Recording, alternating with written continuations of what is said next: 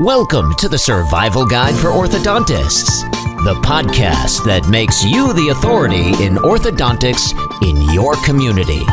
Get ready for insights on how to compete on expertise and trust against mail order and retail orthodontics. It's not always about the lowest fees. And now, from the People in Practice team, your hosts, Dr. Leon Klempner and Amy Epstein. Welcome to the Survival Guide for Orthodontists. I'm Dr. Leon Klempner, a retired board-certified orthodontist, currently teaching part-time at Harvard. I co-founded People in Practice about 11 years ago with my partner daughter, Amy Epstein. Amy is off today, so I'm handling it by myself. People in Practice do everything to help orthodontists grow in this rapidly changing digital world. But today, I'm thrilled to have back on our podcast arguably the most respected authority on the business side of orthodontists, the GOAT, and I do say that with all due respect, my friend, Chris Bentson. Welcome, Chris. Hey, Leon, Happy New Year. And sorry, Amy's not with us, but you're flying solo. They let the two old guys take the reins to start this off this year. So let's see where we go, but great to be with you. Yeah, that could be trouble. Right. And Amy does send her best, and she's sorry she couldn't be here with us. For those of you that have maybe been living under a rock, let me tell you a little bit about Chris. Chris is a partner at Bentson, Copple and Associates. They do practice valuations, recruiting services, negotiating transactions, whether you're a buyer or a seller. Chris also serves as editor-in-chief of the Bentson Copple resource, which I understand now is digital. And it's QLARK.com. How do you pronounce that? Do they say QLARK? It's actually, that doesn't have a U in it. It's just KLARK. It's Sean Carlson's educational platform. So just Google Clark and you'll find it. Okay, there you go. And Chris also, helps out a lot with the AAO. He's a member of the Future think tank, the advisory board, lectures all the time at the AAO, written dozens of articles, and most importantly, an all-around good guy. So let's get right down to business. It's 2022. They say that if you want to find out what's going on in the business market of any industry, all you have to do is follow the money. So tell me, Chris, where is the investment, venture capital money flowing in the orthodontic market?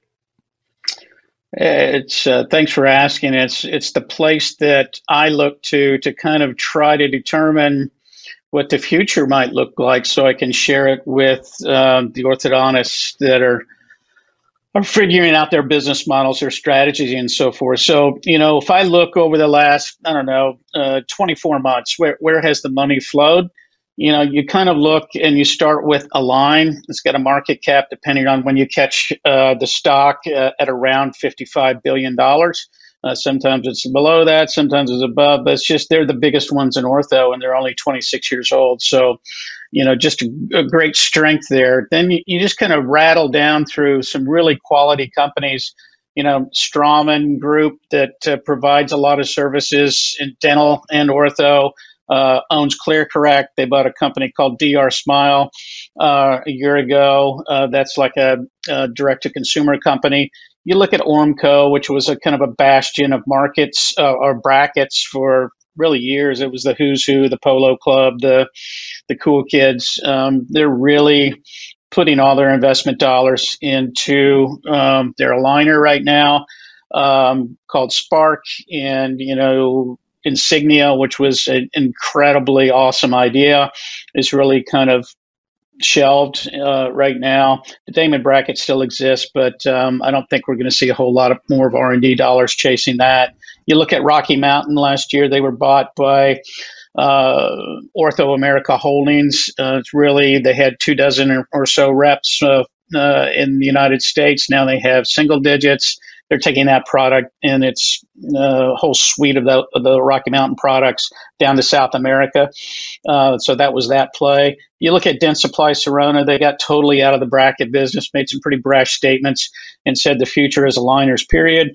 And then they spent $1 billion in cash and bought a company called Byte, another direct-to-consumer company. You look at Lightforce, they raised $50 million. This is a mass digitized, customized, bracket, indirect bonded. That's the future of the bracket world. You look at Embrace on the West Coast. John Pham and his group raised another $102 million last year in Series D financing, on top of $70 million that they had before. So that's going to make a splash in orthodontics over time. You just got to believe.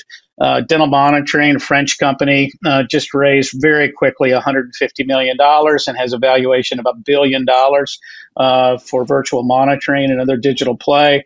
You got ULab that just raised $54.5 million in Series E financing, a digital play. You got KLO and Braces with a product called Stride that's a lighter version of Lightforce, I guess you'd say. And they're going to be chasing some money. So all this tells me that there's not going to be a lot of R&D dollars spent by the big bracket companies on brackets anymore.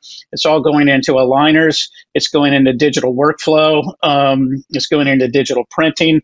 And the future of orthodontics is going to be digital. That means a lot of things, mostly lab fees. So we got to reorganize our P&L. And it means changes in digital workflow, which means we have to deploy people differently in order to have high quality of life. So long answer, Leon, but a lot of money flowing into digital. That's the future. It's going to take 9 years more to get more serious about that. But that's where I'd be headed strategically with my practice right now is understanding and getting into the digital space deep. Because if we wait 5 more years, it's going to be a steep hill to climb. Yeah, it's the exact same message that I heard from Joe Hogan. He was our guest on the last podcast. And, hearing it from Joe Hogan, I take it with a grain of salt. Obviously has vested interest in that. But hearing it from you and that list that you rattled off, I think the message is very clear. And, at Harvard, where we, teach the residents, we're really spending a lot of time on the digital workflow and aligners. And I know from a marketing standpoint, that's a space that people in practice are in. And we feel that it's critical in terms of new patient acquisition at the same time. So there just seems to be a lot going on, and those orthodontists that are riding the past, I think, are in jeopardy of not catching up in time if they don't begin to move forward, at least in this realm. I would agree. Did you know that, just statistically, a new patient that contacts an orthodontic website, that there is only a 3% chance that new patient is actually going to convert to an in-house consultation? It's that low. And that's just because, that's just because, websites are most orthodontic websites they look like calling cards with, name and address, and there's no opportunity to digitally interact. And these are all areas that we're on the forefront of people in practice, but I can see how, it is critical as we move forward. Let me ask you this question, since we're talking about the industry. I can't help but see the Smile Direct Club $2.14 a share. I think it was last time I looked. I don't know. It seems to me that, they're on their last legs, or maybe there's something I don't know about. What do you think is going on there? And what is their strategy in terms of surviving? This is a company we've all taken notice of over the last, 5, 6, 7 years. And they made a big splash, and their stock has never done super well after they went public. But, if you listen to their quarterly calls, and the last one was the third quarter call. They badly missed analyst estimates for revenue, for profit, for growth, and so forth. And they took a big hit. So it's now in the realm of what's called a penny stock. They have $700 million in debt. Their acquisition costs to get a patient are extremely high. And so what is their strategy? They're on the ropes, and they're burning a lot of cash. But what they told the market in their third quarter call was, we have focused on direct to consumer marketing for families that earn $65,000 plus or minus, that target area. And that is the patient that has been showing up and getting scans in our shops. Now, they said what we're going to do, and what they're very, very good at, and their marketing is exceptional. If you watched any of the college bowl games, you see them. It seems like every other commercial is a small direct commercial. So they're still burning a lot of cash on commercials, but they're smart about where they're targeting. And so they said they're going to go up market, and they're going to target what they feel like is that Invisalign patient that is showing up in an orthodontic office to try to juice their business. And they think that is the $120,000 and up income family. So, the message to orthodontists is now is the time to really, have your eyes wider open with regards to patients that are coming in that might be comparison shopping between you and, Smile Direct Club, because they are targeting the patients that are coming to your office, and they're pretty good at marketing. Also messaging them, using people in practice and other marketing companies to help define that minor tooth movement case message that, hey, yes, you're welcome in my practice. And I think the other thing that the Smile Direct Club said they were going to do is pay dentists to do scans and just up their acquisition costs for patients. So are they on the ropes? What's going to happen to them? They've been in some other businesses, but this one's a little bit different. I think, maybe they get bought by somebody. I don't see a Hail Mary working for them. COVID wasn't good to them, and it was good to the orthodontic space. So, it's time for orthodontists to be a little bit competitive. Grab those patients. Don't let them migrate and drift to an SDC model. You want those people in your practice. They want to see a specialist. Up your game on that, and be aware that they're targeting the patient that's coming to your office right now. But it's kind of nice to see them on the rocks if you're an orthodontic specialist purist like I am. And so I think we have a good opportunity to kind of keep them on the canvas, so to speak. Well, I mean, I love to see them on the rocks, and that for sure. But on the other hand, I love the fact that they've created a market for us, and they've created an appetite Absolutely. for us. And that's the thing. We talk to our clients all the time about this opportunity to grab this desire to get your teeth straight, but you can't. They won't do it at $6,000 or $7,000 and 2 or 3 years in braces. We have to figure out a way to allow a more of a tiered opportunity for some limited treatment with aligners that can be done safely. And frankly, the orthodontist is the one that can do that. But I have to be honest with you, Chris, and you might have experienced the same thing. I get a lot of pushback. I get a lot of pushback from my colleagues about, no, we have to stand firm, and if we can, the braces are the way I've been doing it before. I'm not going to, compromise myself, and those types of things. And I don't see it as a compromise. I just see it as an opportunity to provide some quality care to people that are looking for straighter teeth. So it's a little frustrating. You and I are on the same page. We've been preaching to each other for quite some time. The people that get it, I think, are going to grow and excel, and the people that resist, they'll do well for a while, but not as well as they could do. And so I think that's lost opportunity is how I see it. Ortho is great. You have a lot of choices these days about how you want to practice and who you want to talk to, but you better be good at all of them. And you have to be a better businessman and woman today to run a practice. And if you want to capture these minor tooth movement cases at, $3,000 or $4,000 in 4 or 5 appointments, they're profitable. There's ways to do it. And we're seeing example after example. So keep your ear to the ground, learn from somebody or your colleagues, and you'll learn. And I know you guys have trained your clients to do that, and they're growing. So, you got to have a Sherpa. Somebody's got to show you and take your hand and show you how to do this. You guys are a great choice for that. Yeah, I appreciate that, and it's true. Those practices of ours are growing that are in this space, and we've created whole campaigns around it to attract those patients that ordinarily might be swayed over to Smile Direct without any supervision.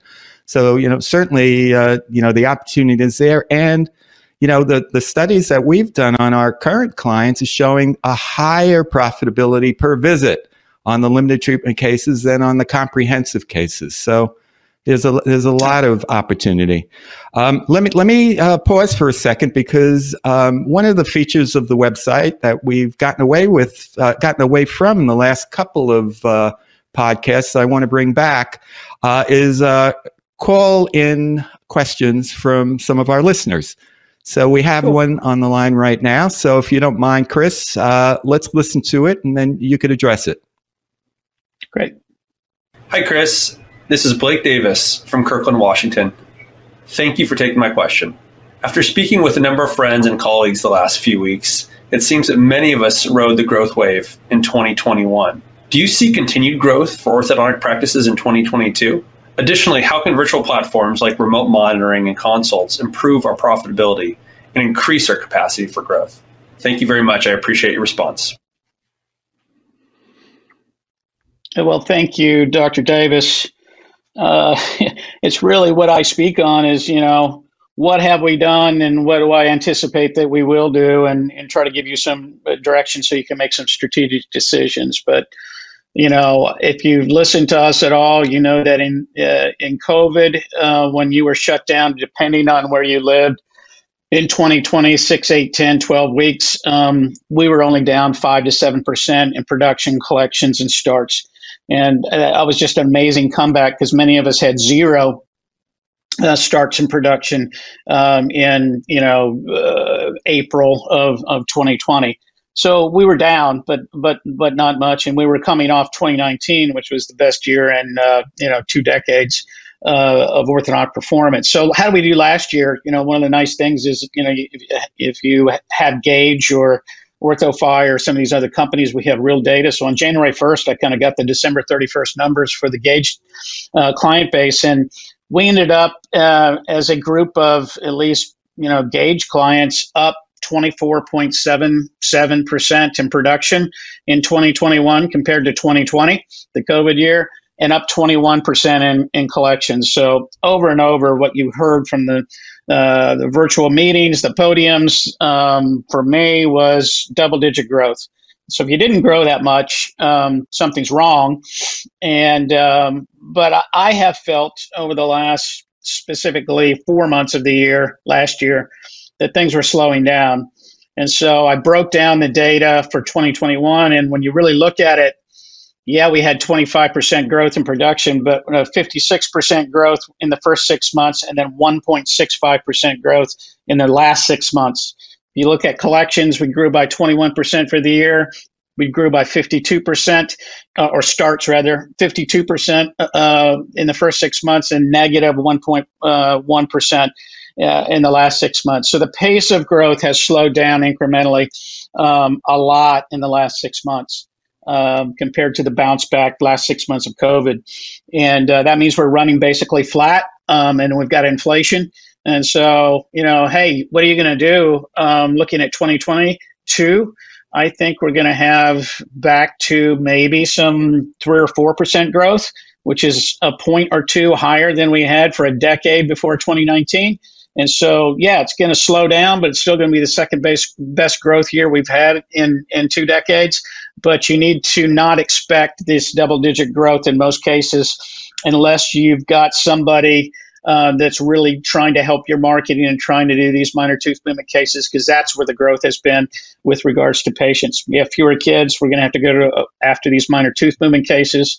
and we need to raise our fees 4% because of inflation. So that's my short story on that to Dr. Davis.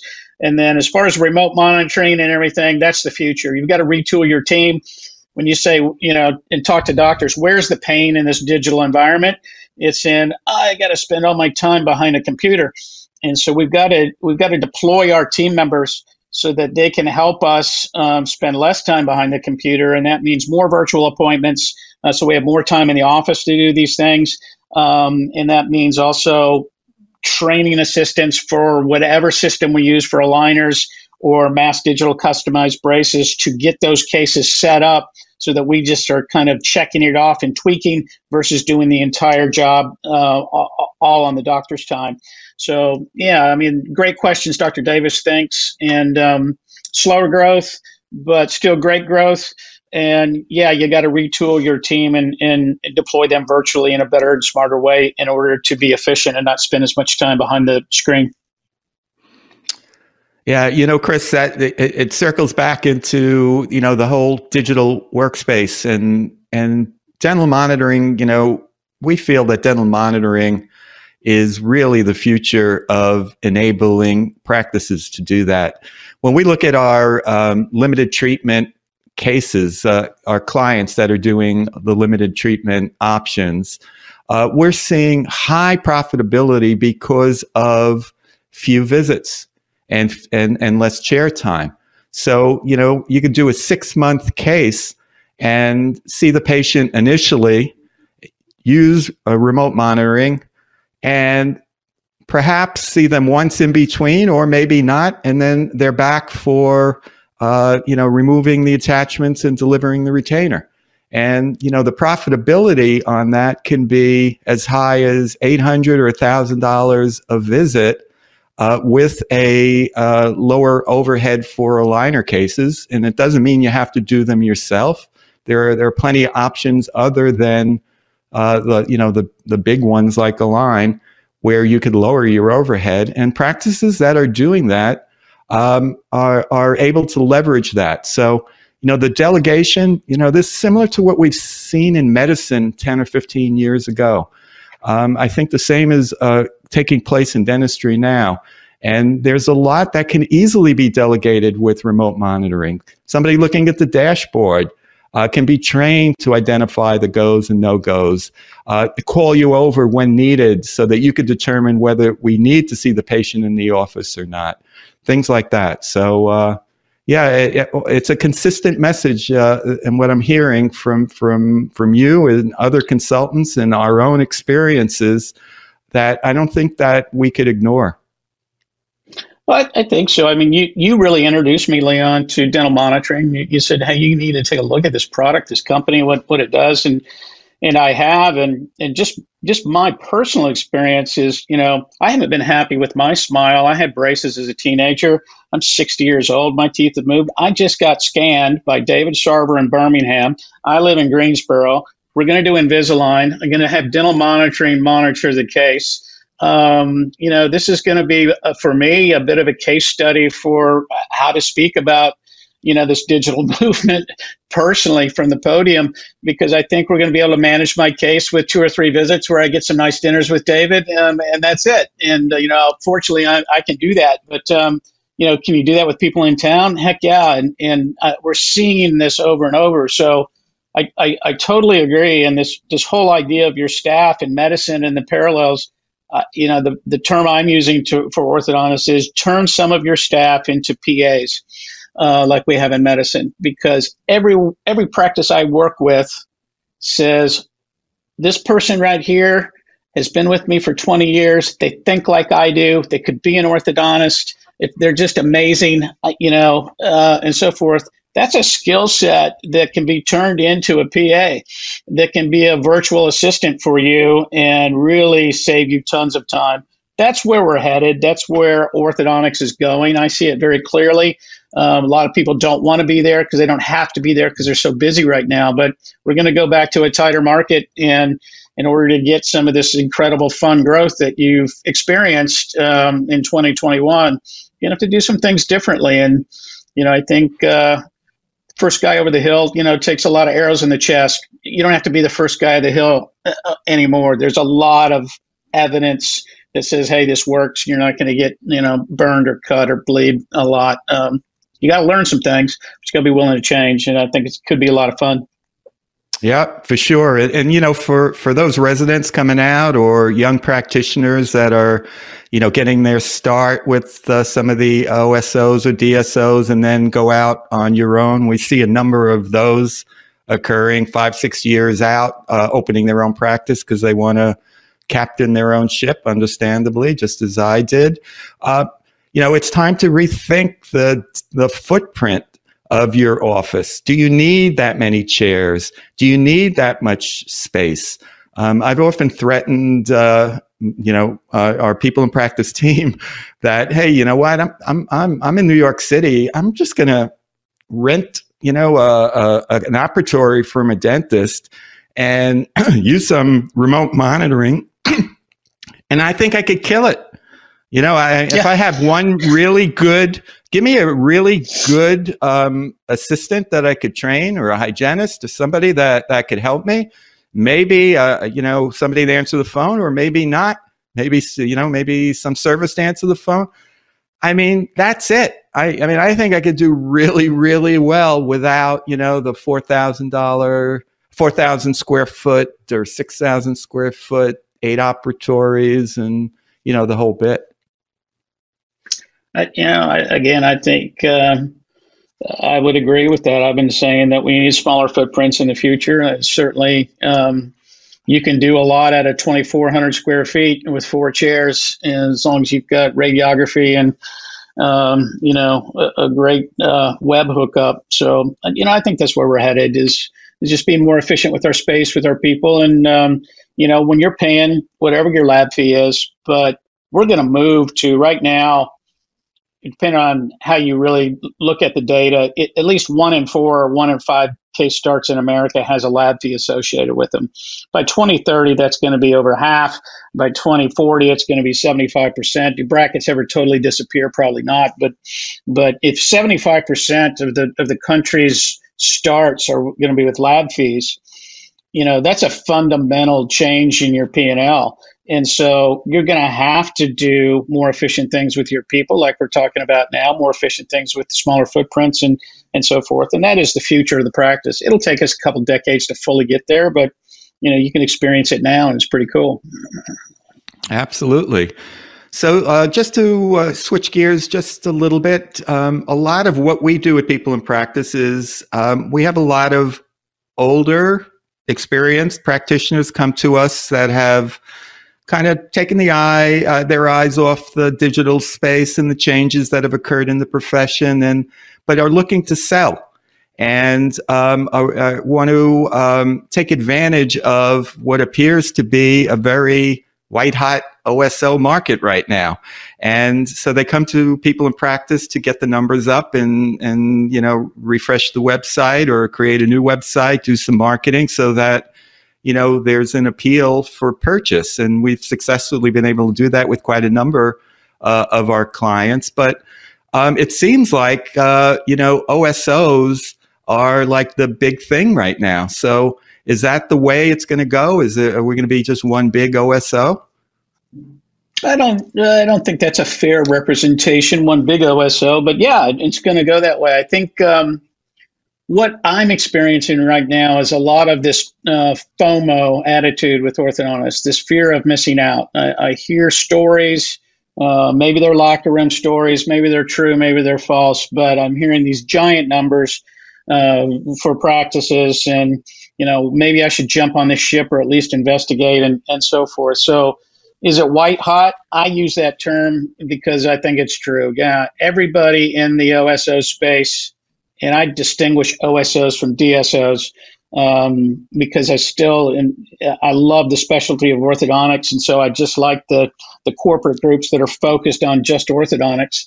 Maybe naively so down the road, but right now there's a dozen or so really good private equity-backed OSOs that all had record years last year. I mean, you look at Smile Doctors just recapped in December and got a $2.5 billion valuation. $2.5 billion. I mean, There's not very many companies like that that are that size, but they only have 180 doctors, 240 locations, something like that. There's 9,000 orthodontists. So when you really think about how white hot is it and how big does it get, it's only 6 or 7% of the orthodontic market right now. You need to have some amount of scale, as you kind of suggested, get me up to a size where, I might be interesting to somebody, pretty enough to date, kind of for one of the OSOs, if you will. And that's 2 million or up typically. If you're smaller than that, it's kind of hard to get their attention, but there's some that will do those smaller deals, but they're looking for scale. 2, 3, 4 million is great. Those are getting a lot of attention right now, but there's not that many of those. So where does it go after? Do they start doing de novos? Do they start consolidating? That's my sense of what will happen over the next 20 years is, it'll be white hot. If you've got a big practice, the analysis we do in most cases makes sense to sell to a DSO if you get a turn or two on the private equity. But it's not going to take over the specialty. We still have solo practices or small group practices. So the others are working with general dentists or pediatric dentists or so forth. So corporate doesn't take over, but it gets bigger. How big does it get? They'll tell you 50% or more. I'll tell you 30 to 50%. That's a big range, but it's going to take several decades to get there. Yeah. There's a sweet spot in terms of when you want to consider this. And one of the things that I'm seeing is that there are practitioners that are, let's say, in their early 50s or so that still want to go a ways, but are feeling like they want to capitalize on cashing in at this point. And, my understanding is that keeping your own practice over a period of time generally outperforms making the sale too early. So there is some algorithm or some formula to take a look at, aside from the issue of working for somebody else and the psychosocial aspects of that. There is an economic sweet spot as well. Do you find that? Yeah, we've done hundreds of analyses of these, because it is an interesting topic right now. People find us and say, can you compare doing nothing and bringing in an associate or a partner versus, selling for, some number that's reasonable.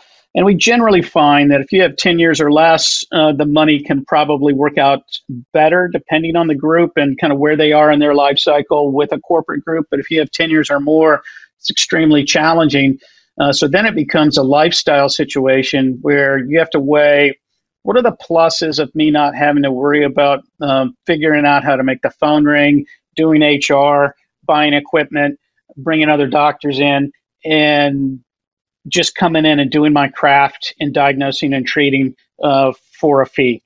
Some people find that, especially this generation, extremely satisfying. But to your point a little bit earlier, Leon, what we're finding is orthodontic residents, when they get out, don't want to own a practice. I don't exactly know why that is, but some of it's generational, some of it's school debt related, some of it you can make a lot more money working for a corporation today right out of school than not. So multifaceted, but the pain for the DSOs and the OSOs is doctor retention, because as you suggested, at 3, 4, 5, 6 years out, they want to be you. They want to call their shots. They want to decide what color to paint the door. They want to try to run their small business as an orthodontist. Yeah. And those are the people buying the practices that we're valuing primarily. And so maybe it just is a different dynamic where this is a place where you start your career. You pay off some school debt, you learn your craft, you get faster, you get a little bit more financially stable, and then you bounce to starting up or doing or buying a practice. And so we're seeing a lot of that as well. I tell you, Chris, I could spend the whole day talking with you about this type of stuff because I learned so much, and I really want to thank you for being so gracious with your time. Every time I ask Chris to come on, he comes on. He has a dedication for the orthodontic specialists, as we do. So I really appreciate it. So once again, you're giving our listeners great content, useful information. But if any of the orthos out there want more information about the services that you do, would like to contact you, what would be the best way to reach you, Chris?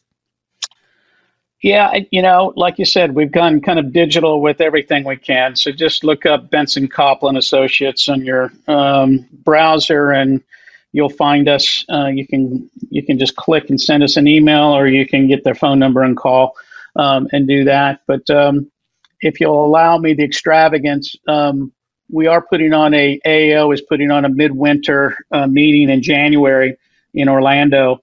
And it's on a lot of the topics that we touched on today, Leon. It's going to be, really 2 days, 2.5 days of great discussion from people that work in all different practice modalities at all different stages of their career, from new and younger to mid-career to older. And then we're bookending it with the numbers. So there'll be the Gauge folks there, and there'll be Brad Cuchero and Kane Waters there to kind of talk about financial outcomes. So if you're interested in some of the stuff we're talking about and how people are doing it, there's room to get down to that meeting or sign up virtually. You can watch it virtually. So, I think it's going to be really fantastic information. All right. I'm sure that that will stir some interest. Anytime there's an opportunity to hear you speak, I think that there's a lot of interest out there. Again, thank you on behalf of Amy and I, entire People in Practice team, as well as all the listeners. Thank you, Chris. Thanks, Leon. You guys have a great 2022, and I look forward to listening to the guest on your podcast every couple of weeks. So appreciate it. Okay, great. So you could listen to our podcasts, which are now webcasts, on either Apple, Spotify, SoundCloud, YouTube, you name it, we're there.